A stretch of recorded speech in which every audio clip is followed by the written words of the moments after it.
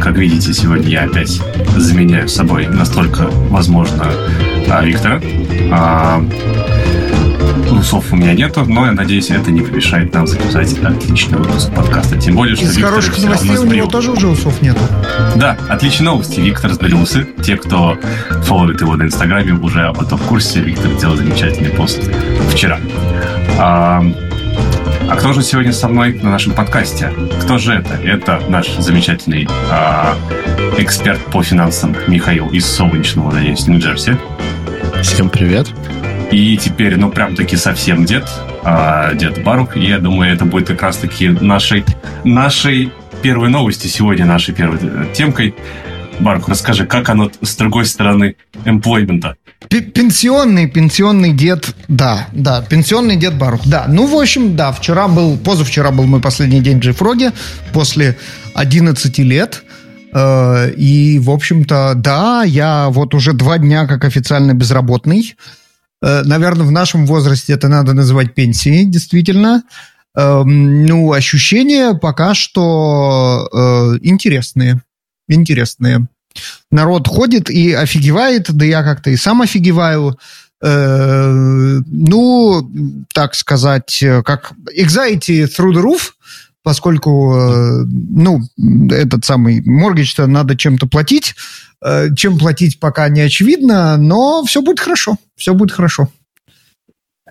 Это уже подключали все доступы, там никто уже в Slack не теребит, да? Да, уже подключали все доступы, в Slack никто не теребит, все еще немножко теребят в WhatsApp, потому что там у нас мы записали со Шломи, с нашим CEO, прощальный эпизод DevOps подкаст, который мне нужно редактировать, поэтому мне приходят как это называется, комментарии по редактуре, но, в общем, уже почти никто не... Финальная версия. Да, final.2. Да, вот это все. Это прекрасно. То есть работать официально ты перестал, но подкаст выпускать Speakeasy все еще надо. Последний эпизод, он был записан до, я обещал, что я его отредактирую, так что теперь как-то, все-таки надо отредактировать, надо. Это прекрасно. Слушай, расскажи лучше пенсии, как это работать в одной компании 11 лет? Ты знаешь, тут есть несколько причин. Во-первых, реально очень много лет это было совершенно, дефолтным режимом, да, то есть, Барух делает DevRel в JFrog, есть много работы, надо ее делать, и тут не возникало вопроса, типа, делать, не делать, есть работа, надо делать, кто ее делает Барух, все, само собой разумеется. Это как ты не думаешь там, я не знаю, уходить из семьи вдруг, потому что, подзадержался, да? То есть, у тебя есть семья, и есть, также у меня есть JFrog, есть, это было совершенно нормальный режим, да, то есть, окей. Вот, очень много лет так было, потом в какой-то момент там уже стало все не так однозначно, как у нас любят говорить. Стало все не так однозначно, и, в общем-то, Барух уже стал не единственный солдат в израильской армии, и, в общем, JFrog уже стал, не то чтобы там, достаточно большим, чтобы не зависеть от каких-то там персоналей вот настолько, насколько раньше. И как-то потихоньку действительно такие вопросы, типа, не пора ли бы уже что-нибудь как-нибудь поменять, они появились. И вот в какой-то момент дошли до размера, что появился ответ, да, пора что-нибудь как-нибудь поменять. Вот как-то так. Но все равно 11 лет меня это всегда впечатляет. То есть целая эпоха. Да, причем это на самом деле больше. Это 11 лет в JFrog, но с ребятами, с которыми мы делали JFrog, мы же работали вообще с 2004 года, когда я пришел Java-бегинером в компанию, которая называется Alpha CSP, и это вот все те самые, которые потом делали JFrog, и мы все вместе в JFrog оттуда и ушли. То есть это, в общем-то, с 2004 года. Это сколько? 18 лет. То есть совершеннолетний стал. Да, почти 18. Еще 3 года можно пить. Да, еще 3 года можно пить. Да. Переставать пить. Машину уже давно. Да. Так что вот такая вот история. И как-то, это решение, что пора уходить, тоже было очень долго. Я его вынашивал, потому что все было абсолютно очень странно и непривычно, и действительно после стольких лет как-то представить себе, что что-то надо поменять, было очень тяжело. Несколько лет я к этому шел, но вот наконец-то свершилось. Ну и резонный вопрос, а что дальше? Особенно в силу того, что ты в прошлый раз сказал, что делается новая шляпа. Я как-то не могу представить, что новая шляпа делается только ради того, чтобы ездить в ближайший grocery store за продуктами. Что же дальше? Вот у меня, кстати, шляпа-то уже в процессе, смотрите. Вот же новая шляпа, вот она. Уже очки есть. И сейчас мне чувак делает, значит, вот эти вот все шестеренки тоже вот сюда. И вот будет, по крайней мере, запасная. Она тоже будет с выходом в интернет, как и прочие твои IoT-девайсы? Нет, ты знаешь, шляпы какие-то почему-то не умные, но, ты знаешь, может быть, об этом стоит подумать. Да? Слушай, я отсюда вижу, что там есть лампочки место. Можешь завести туда. Да, лампочки завести, еще что-нибудь такое. Да. Погоди, в очках есть место для камеры. В очках есть место для камеры. Это, кстати, да. Вот. Причем у меня есть такой девайс, камера, которая мэчит народ с LinkedIn через Face Recognition. Сразу прям напрямки? Да, и оно в приложении все идет. И ты потом можешь посмотреть, с кем ты говорил, значит, в виде списка LinkedIn профилей. То есть ты серьезно так идешь по конференции? Да? Я ее для конференции купил, но как бы народ очень переживает, когда я с ней хожу. Это такая, она надевается сюда. Полицейская такая, бодикам. Да, и народ как бы очень триггерился, поэтому я ее перестал носить. Но, может быть, спрятать ее в очки – это тема. Я бы тоже как раз в шляпе есть место. Да, видишь, какие идеи, да. Вот так вот. Homework, how it's called? Teamwork. Do yourself на нашем подкасте. DIY. Do it yourself. Да. DIY, да. Кстати говоря, про умные, раз уж пошла речь про умные девайсы, туда так-то можно и Алексу впихнуть, но вот что-то последние новости про Алексу какие-то весьма, не то чтобы тревожные, но выглядит так, что с уходом Джеффа все больше и больше в Амазоне разочаровываются в Алексе, и, возможно, какое-то ее будущее туманно, мягко говоря. Там просто потому что... вы же знаете, кто о чем, а вшивы о бане, да? Значит, там совершенно провален Developer Relations в Алексе. Абсолютно, его не существует. Его никогда и не было. То есть там был Оно такое на коленочке сделано, то есть проходит AWS. Давай честно, оно сделано на уровне AWS. Нет, не скажи. В AWS сейчас Emily мощнейшая DevRel команда, как бы там... Нет, я не согласен. Ладно, было сделано на уровне...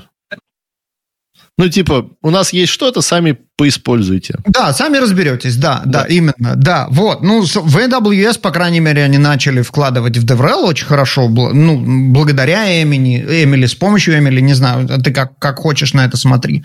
А в Алексе совершенно провален Developer Relations, и я как бы в теории бы очень хотел пойти туда это починить, потому что это на стыке двух вещей, которые мне очень интересны, Developer Relations и Smart Home. Но, честно говоря, да, судя по новостям, наверное, туда сейчас не очень имеет смысл идти. Хотя, конечно, жалко. Это был бы, конечно, для меня совершенно dream job. Да, с одной стороны... Да, давай, Андрей. Вот, кстати говоря, хотелось бы поговорить как раз-таки сегодня в том числе и про умные дома. Я помню то, что мы в свое время как раз-таки вживую с Барк с тобой познакомились в Миннесоте. Как раз-таки там были славные ребята из SmartThings. Ты там делал доклады о том, как ты там делал хитрые переключатели, когда тебе кто-то калитку открывает, и чтобы тебе девайс репортили. Да, вот интересно послушать вообще state of smart home на текущее состояние, вообще куда оно все движется и какие там есть интересные пожелания. Потому что я помню, давным-давно была статья, которая называлась «Глупый дом». Мы ее приложим, естественно, в описании к нашему подкасту, где рассказывалось, что, к сожалению, все очень грустно, потому что огромное количество стандартов, девайсы друг с другом не дружат, к современному Wi-Fi они не хотят, не всегда хотят с ним дружить, и непонятно, куда все движется. Угу. Дайте мне 2-гигагерцный, пожалуйста, я на 5 не умею. Да. Ну, как бы это it's fine, это раутером решается. Да, значит, state такой. В общем-то, за последние несколько лет ничего особо не поменялось. У нас существуют, по-хорошему, наверное, 5 протоколов, о которых имеет смысл говорить. ZigBee, Z-Wave, Wi-Fi, Bluetooth и HomeKit. В общем-то, вот это то, что есть. Из хороших новостей, что, значит, Google, Amazon, Intel и, по-моему, даже Huawei решили, что надо как-то работать над более легким способом все совсем связать. Без Samsung? А может и Samsung, не Huawei. Короче, какие-то ребята, я уже не помню, можно посмотреть. Значит, они придумали штуку, которая называется Matter. И это протокол, который типа достаточно энкапсулирован, чтобы все были с ним счастливы. То есть в нем описан Discovery, и в нем описан сам протокол, а дальше все остальное оставляется на откуп производителям, поэтому для большинства существующих девайсов сегодня апгрейд до Matter будет просто software апгрейд. Кстати, я нашел. Эта штука называется Matter. Над ней работают Amazon, Google, Apple и Samsung. И Samsung, да, не Huawei, да, вот. Я как раз про них и говорю, и, естественно, на Matter линочку мы тоже приложим, и я бы не сказал, что там прямо назревает какая-то бог весть революция. Да, наверное, домохозяйке больше будет не интересно, будет не нужно соображать, в чем разница между ZigBee и Z-Wave, у них будет какой-то QR-код, который можно будет сканировать приложением хаба. Но, that's pretty much all. Это вся разница. На самом деле, я бы не сказал, что прямо все так... что прямо все так плохо в умном доме. Да, нужно понимать, для людей, которые далеки от этого, это все еще не очень seamless, и, может быть, с Matter'ом будет легче, но, в общем-то, для нас, технарей, все настраивается, работает. У меня сейчас, мы переехали недавно, я ударно взялся за Smart Home, у меня сейчас в Хубитате 260 с лишним девайсов, все, работают... В ZigBee или всего? Смесь. Ага. ZigBee, в основном ZigBee, Z-Wave, чуть-чуть Wi-Fi всяких локальных, не Wi-Fi, типа local network. Типа, например, у меня есть вентиляторы, которые работают только с пультом, да, то есть они глупые. Но есть такая штука, которая называется Bond, которая гейтвей между RF определенной частоты и локальной сетью. И, соответственно, мой хаб умеет из этого бонда дергать, да, то есть, он будет по локальной сети. Мне кажется, вся эта история, мы пришли уже к состоянию, когда рынок насыщен в плане разных решений, то есть, как бы, если тебе что-то нужно, скорее всего, уже решение есть. Да. И мы потихонечку переходим к тому, чтобы, как бы, они все начинали стыковаться с друг другом. Вот это и работать бесшовно. Да, бесшовно. Вот этот самый отвратительный перевод seamless слова, который мне всегда режет ухо. Да. Вот. Бесшовно мне режет ухо. Да, вот. Но с другой стороны он достаточно точный, потому что швы хорошо, а отсутствие швов плохо. Ну, да.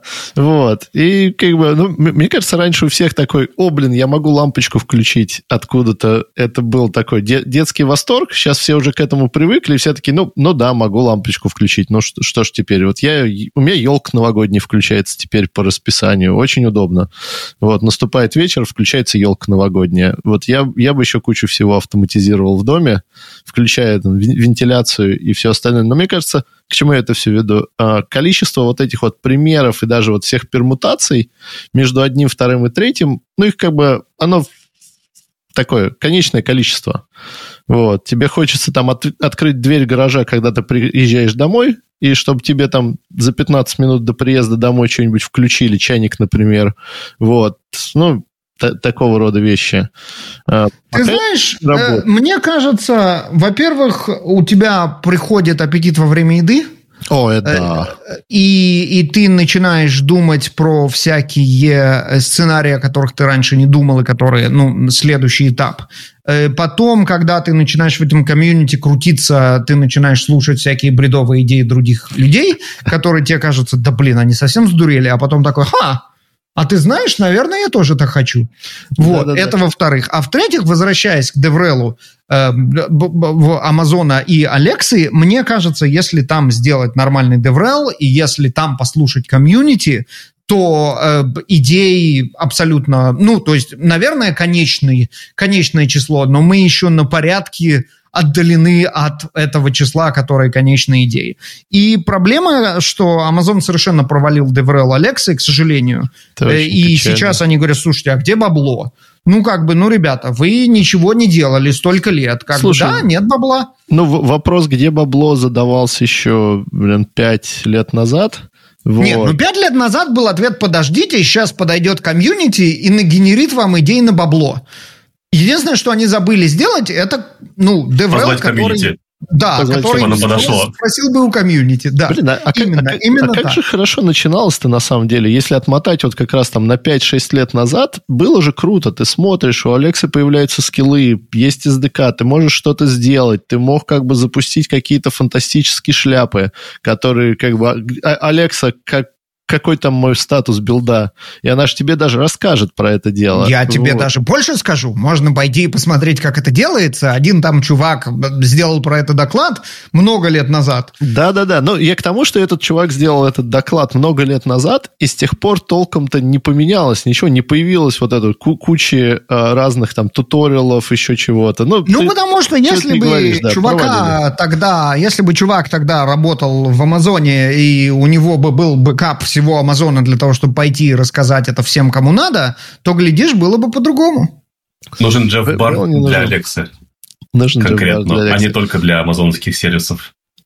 Я бы очень хотел, но, к сожалению, похоже, not going to happen в этой жизни. Ты им напиши. Может быть, они вдруг такие...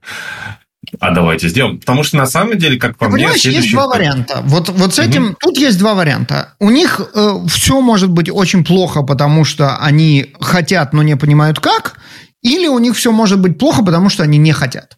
В первом случае они за меня 2 руками возьмутся и скажут, да, Барух, иди сделай нам Magic, DevRel'ский Magic, а в другом они скажут, у нас есть евангелист, нам нормально. Да. Я тут трону такую штуку и могу быть неправ абсолютно. Вот поэтому, если вы видите, что я не прав, напишите мне об этом в комментариях.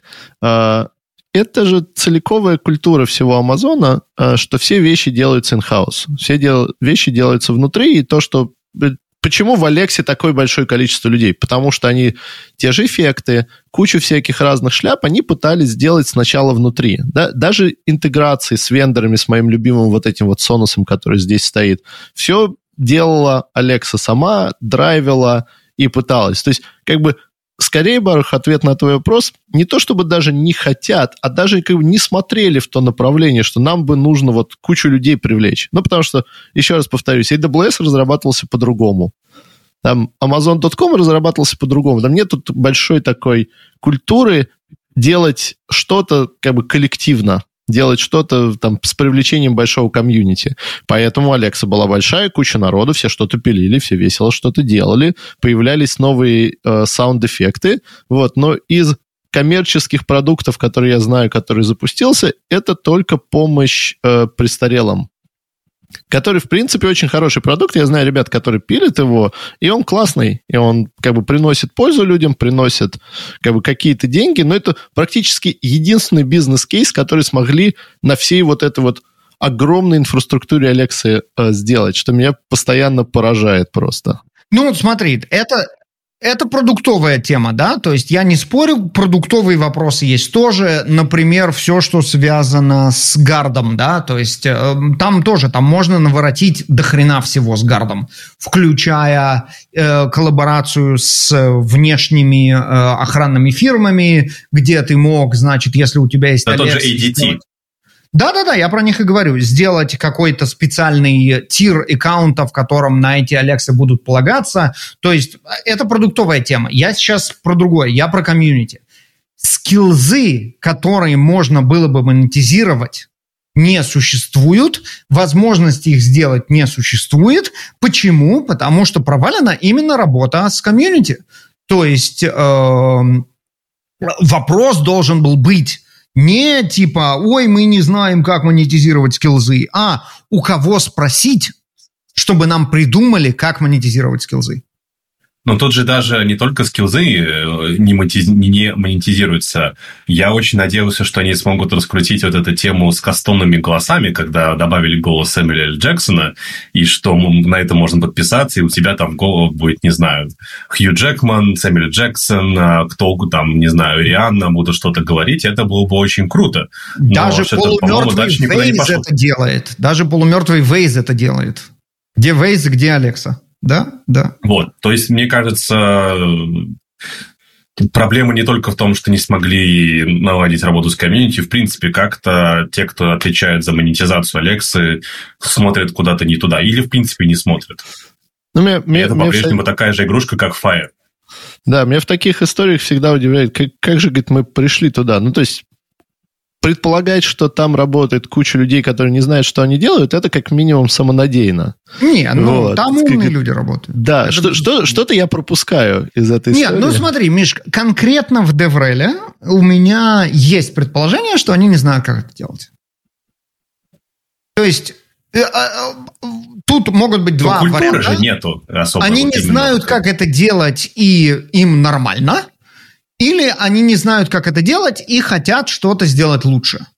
Но мне кажется, что вводное они не знают, как это делать, окружающая реальность намекает на этот вывод. Да, это все правда, и да, куча народа всегда фейлится на том, что когда они не знают, как это делать, вместо того, чтобы пойти и спросить, как ты, Барк, сказал, у кого-то, кто знает, как это делать, и вместе что-то запилить, люди такие, мы будем продолжать делать, как мы умеем делать. Вот. Как часто вообще Amazon кому-то идет и спрашивает, как делать? То есть я знаю, например, случай, когда... смотри, в том-то и дело, что им не надо никому идти спрашивать, как делать. Это работа developer relations, да, то есть это работа, и опять же, AWS сейчас, по крайней мере, в эпоху Эмили делает это очень хорошо. В Алексе раньше у них был Дэвид, который, он, по крайней мере, был более-менее заметный чувак. Он говорил, делал, то есть, да, это был евангелизм, это не был адвокаси, они ни у кого ничего не спрашивали, но, по крайней мере, можно было, комьюнити мог какую-то информацию получить, и какие-то идеи у него могут появиться. Сейчас там работает какой-то чувак, Дэвид ушел, там сейчас работает какой-то чувак, и я слежу за этим. Вы поймите, это мне интересно. Я не знаю, как его зовут, я не знаю, кто он, я не знаю, что он делает. Как Сурок. Вот ты видишь Сурка? Нет, и я нет, а он есть. А он есть. Вот ты видишь DevRel Алекса? Нет, и я нет. Ты понимаешь, Сурок, может быть, и не хочет, чтобы его видели. Евангелист Алексы, это его работа, чтобы... Этот сурок тоже не хочет, чтобы его видели. Что ты пристал к сурку? В конце концов, отстань от сурка. Хорошо, ребят, я отстану от сурка. Пошел я дальше разбирать почту. Благо, со вчера почты стало очень много. На этой радостной ноте про то, что почты стало очень много, я с вами прощаюсь. Мы с вами увидимся, я надеюсь, на следующей неделе. Пока-пока. Спасибо, Барух, большое. Великолепно. Продолжаем про умные и не очень дома, да? Угу. Мне все равно вот история с Алексой, я, к сожалению, как заядлый пессимист, я очень долго ждал, когда Алексу начнут как бы ужимать до размеров, соответствующих, собственно, бизнесу. Вот. Понятное дело, оно пришло. Как бы, если бы можно было Алексу пошортить полгода назад, я бы с удовольствием пошортил и, наверное, что-то хорошее бы заработал на этом деле. Вот. Но меня очень удивляет, как вот эта большая махина пришла туда. И на самом-то деле, если так честно подумать, по-моему, Apple-овый ассистент, он еще и полудохлый, вот, но в нем тоже нету ничего, и как бы гугловый точно ни в одном ассистенте нету, да. То есть, как бы, Apple ассистент я пользуюсь только тогда, когда мне нужно найти какой-то фильм в Apple TV, и все. Окей, то есть ты хоть чем-то там пользуешься? Я хоть чем-то пользуюсь, то есть, а все остальное, вот это вот Hey Siri, оно мне не нужно. То есть, я не понимаю, как бы... Это, наверное, основная проблема. И это, кстати говоря, тоже к вопросу вот про то, что говорил Барух. Вот часто, когда появляется очередной апдейт iOS, например, или macOS, у них есть коротенькое интро о том, какие там появились новые фишки, и, хоть что-то я оттуда узнаю. И все. То есть, нету никакого анбординга в какие-то новые прикольные фишки. И точно так же, я подозреваю, с Siri. У нее есть наверняка много интересных вещей, которые она могла бы делать, чтобы мне облегчить мои будни. Потому что телефоном я, естественно, пользуюсь очень много. И очень часто это какая-то, не знаю, стандартная ситуация. Не знаю, проверить почту, есть ли у меня новая почта, проверить, не знаю, какие-нибудь, сколько денег на банковском счету, проверить, не знаю, погоду, прогноз на завтра, какие-то стандартные вещи. То есть, если бы у Siri была прямая интеграция со всеми этими вещами, какой-то стандартный протокол, это было бы прикольно. Но оно, может быть, даже есть, но я про это не в курсе. Это смешно, что ты об этом сказал, потому что я постоянно над Алексой шутил, что я был фаном Алексы, когда она только появилась, у меня там была первая версия, еще что-то. Короче, я с ней... Вот с тех моментов, когда они их только выпустили. Вот. И как бы первые две функции, зачем Alexa была куплена, это как бы включить музыку без ручек. Вот. И вторая функция, которой я начал пользоваться, это узнать прогноз погоды. И это было там, я не знаю, 8 лет тому назад, наверное. И с тех пор я продолжаю пользоваться этими двумя функциями, и ничему новому я не научился. Таймер. У Alexa отлично работает огромное количество таймеров. Очень удобно, когда ты готовишь. Таймеры, да, еще на готовку поставить. Вот это, наверное, все. Вот. Самое смешное, что у меня вот этих лампочек в доме, конечно, не 200, как у Баруха, но тоже, наверное, устройство уже под полтинник подходит. У меня тут всякие умные измерители температуры, качества воздуха, лампочки, воздухоочистители, увлажнители. Короче, как бы этого говна навалом, простите. Вот. И как бы часть из них имеют даже алексовские скиллы. То есть... даже так. Да. Я могу, например, очиститель воздуха включить в комнате через Алексу. Я могу телевизор включить через Алексу и даже запустить Netflix на нем через Алексу. Понятно, лампочки можно включить. Я этим не пользуюсь. Знаешь, вспоминается эта картинка. Из буханки хлеба можно сделать троллейбус, но зачем? Да. Вот. Самое смешное, что я понял, что я не пользуюсь даже функцией включения света, потому что мне каждый раз надо вспомнить, как же я, назвал эту комнату. И так, чтобы еще Алекса ее поняла. Вот спальня, она запомнила. Я, кстати, пользуюсь. Вот этим, кстати говоря, я тоже пользуюсь, потому что, когда живешь в доме, например, ты там заходишь из гаража, у тебя руки полные или еще что-то такое, ты ее просишь включить сразу свет, и тебе, ты не ходишь, не ищешь нужного выключателя, потому что в доме их, опять же, много, они в разных интересных местах могут быть. Ты понимаешь, я решил это... проблему этим детектором движения, который автоматом включает, то есть мне говорить ничего не надо.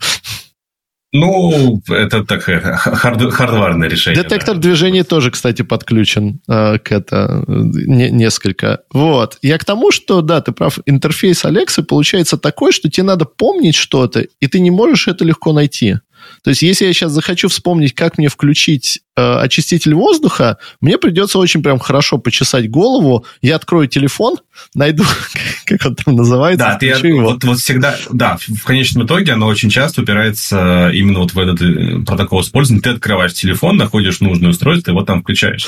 И вот это, кстати говоря, та штука, про которую я как раз задумался, когда мы начали на тему говорить, что не хватает прыжка в следующую, не хватает нормальных AI, то есть, как бы, ну вот, был Цукерберг, который делал своего Джарвиса, который ему там включал Никельбэк, и все американцы по этому поводу угорали, вот, а Никельбэк очень обиделись. Но не хватает такого действительно conversational AI, который поймет не захардкоженную фразу. То есть, условно говоря, там ты заходишь в комнату, как бы ты же, если ты говоришь «включи свет», ты подразумеваешь, что он включит свет в той комнате, где ты находишься, ни в каком-то рандомном. И тебе не нужно называть название этой комнаты. Если ты говоришь «включи телевизор», опять же, если ты находишься в большой комнате, он его должен включить в этой комнате, и, наверное, в идеале... и даже если ты говоришь «включи Netflix», он включит телевизор, он включит там Netflix и откроет там нужное тебе телешоу, если, опять же, ты назовешь его.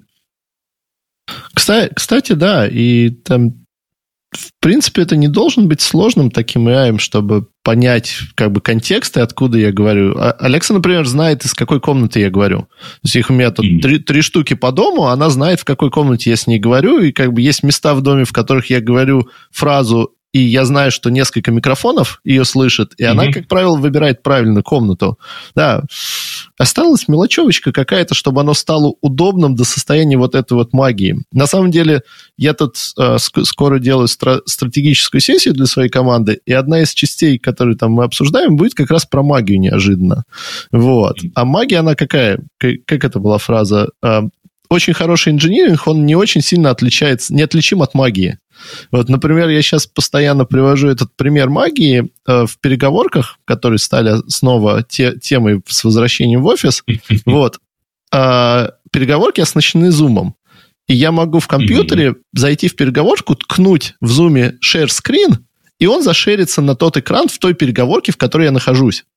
То есть я знаю, как технически оно реализовано, но оно настолько просто и настолько не заставляет меня включить мозг, что я этим пользуюсь постоянно. То есть мне не надо такой зашарить экран в переговорке, вот такой-то там, подключить еще что-то. Share screen. И он такой, бык, магически попал туда. Вот, блин, если Алекса научится быть такой же магической, ей прям цены не будет. Ну, слушай, в Алексе даже контекст добавили, 2 года назад, потому что, например, долгое время, как бы, чего долго не хватало в Алексе, это именно conversations, то есть она работала в формате вопрос-ответ, все. То есть не хватало возможности что-то уточнить, где-то продолжить или там дополнить то, что ты сказал до этого.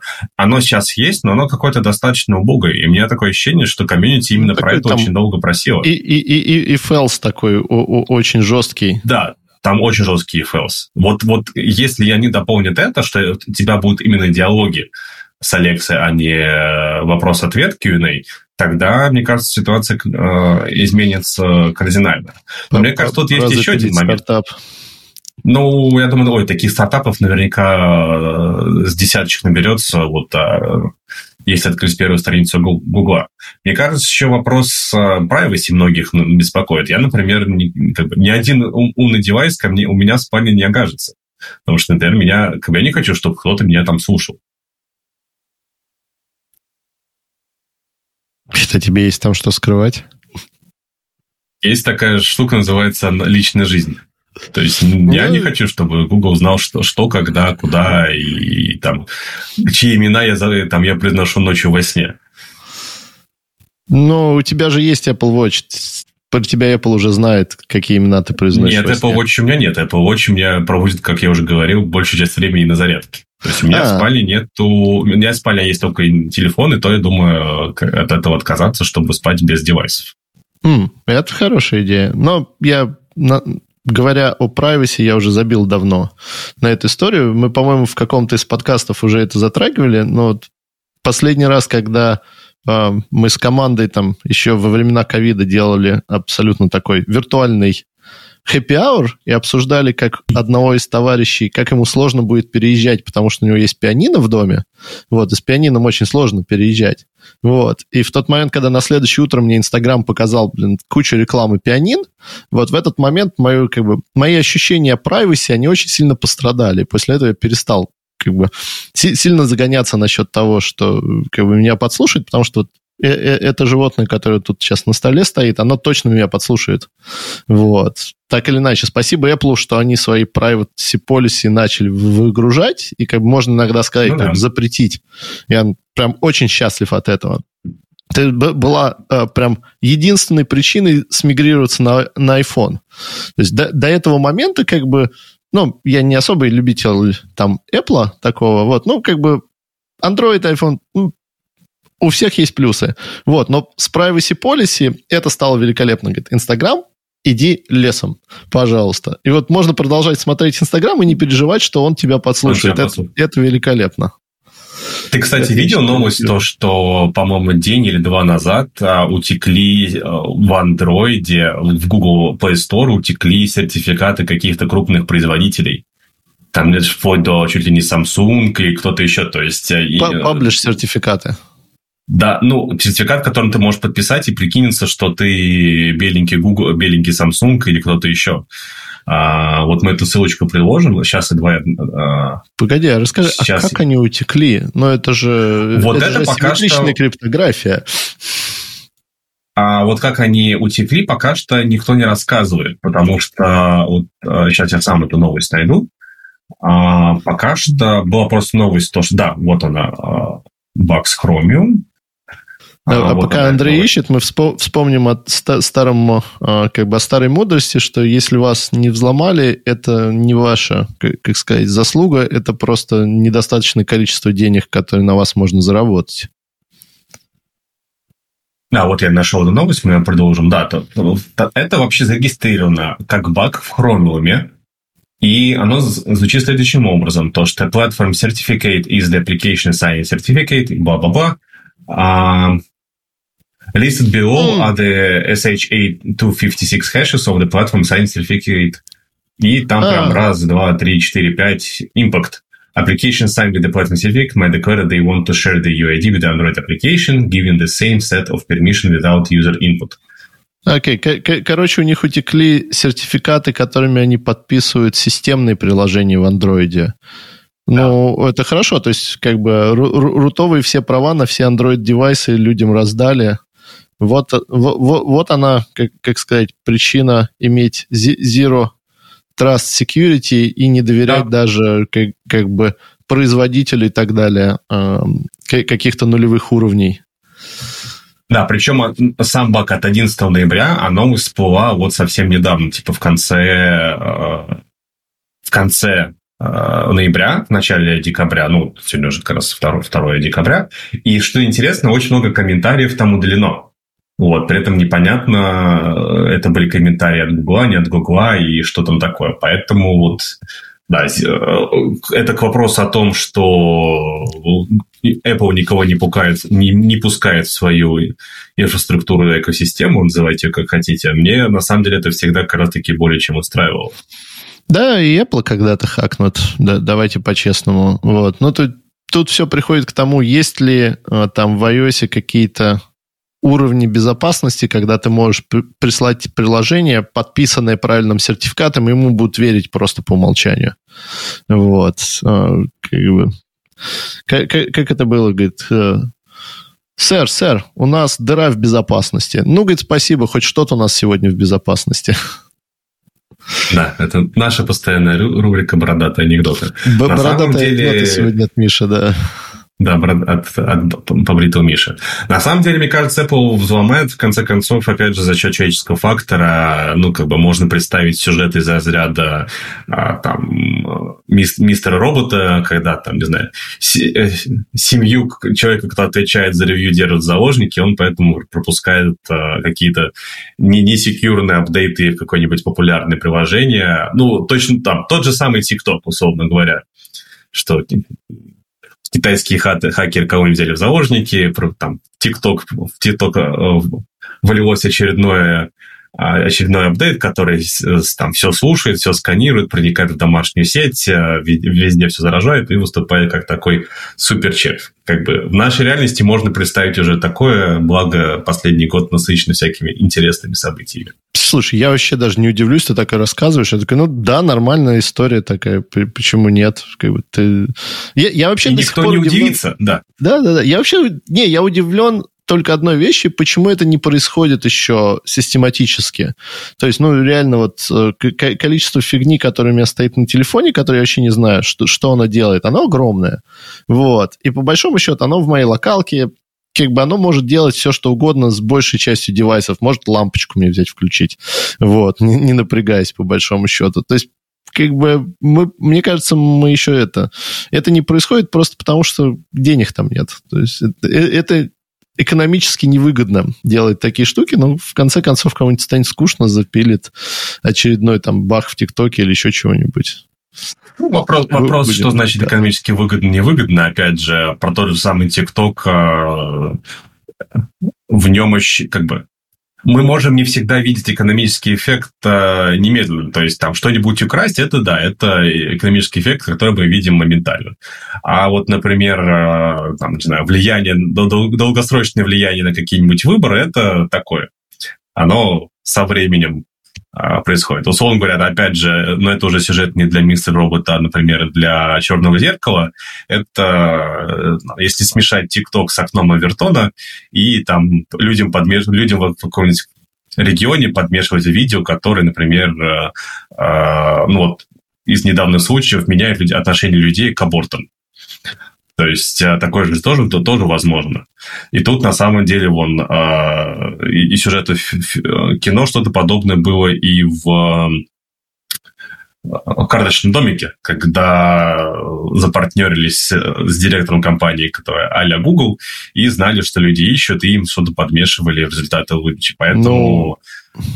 Раньше это назывались газеты, и управлялось массовым сознанием через газеты. Сейчас управляют массовым сознанием через ТикТок. И мне кажется, откуда ты знаешь, что это не происходит на самом деле? То, что у вас есть паранойя, не означает, что за вами никто не следит. Да нет, по-моему, все спокойно подмешивают в эти автоматические выдачи все, что угодно. Вот сейчас наш любимый Илон, который купил Твиттер, продолжит пропускать свои... ты платишь 44... Простите, мы возвращаемся к нашему любимой истории про Твиттер. Ты платишь 44 лярда и занимаешь еще 13 из них и влезаешь в хреновую тучу долгов, в компании, которые... все любят Твиттер, но, честно говоря, у меня не было никогда ожиданий, что Твиттер как-то сильно взлетит на монетизации. И если люди тратят такое огромное количество денег, они явно хотят какие-то другие бенефиты из этого вытащить. И ты абсолютно прав. Я не удивлюсь, что Твиттер мне в какой-то момент начнет подсовывать какую-то более радикальную рекламку, постепенно смещая окошечко с невозможного. И для тех, кто не в курсе, окно Авертона – это такая грязная, с моей точки зрения, но обычная практика управления массовым сознанием, когда ты перемещаешь какой-то топик с состояния «это невозможно», да, то есть можно ли, я не знаю, делать что-то совсем непристойное. Сначала часто приводится пример на каннибализме. Каннибализм – отличная история для 2002 года. В принципе, по умолчанию все знают, нет, так нельзя. Но кто-то приносит историю, какое-то научное исследование, что, может быть, нельзя, конечно, но, может быть, иногда мы понимаем, почему это происходит. Потом следующим шагом идет, мы теперь точно понимаем, почему это происходит, давайте мы исследуем, может быть, это нормально. Потом появляется радикальная точки зрения, что все-таки это вообще нормально, и почему мы раньше на это не смотрели ненормально. И окошко смещается с «нельзя» на дискуссию, а потом уже на принятие. Много разных вещей в этом мире проходило через эти штуки. Не буду приводить примеры. Часть из них, на самом деле, идет в положительные русла, и использовать окно Авертона нужно, когда тебе нужно провести огромные изменения в какой-то группе людей. Это вполне нормально, но оно используется в абсолютно таких грязных манипулятивных целях. Вот. И как бы манипулирование массовым сознанием через Твиттер вполне реальная такая история. Вот. Продолжать поляризировать общество или еще что-то делать, чтобы стало еще более жарко и весело.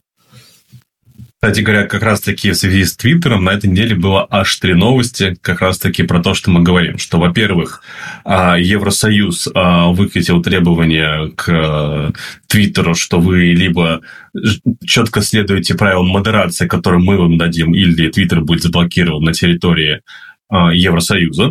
Это новость номер 1.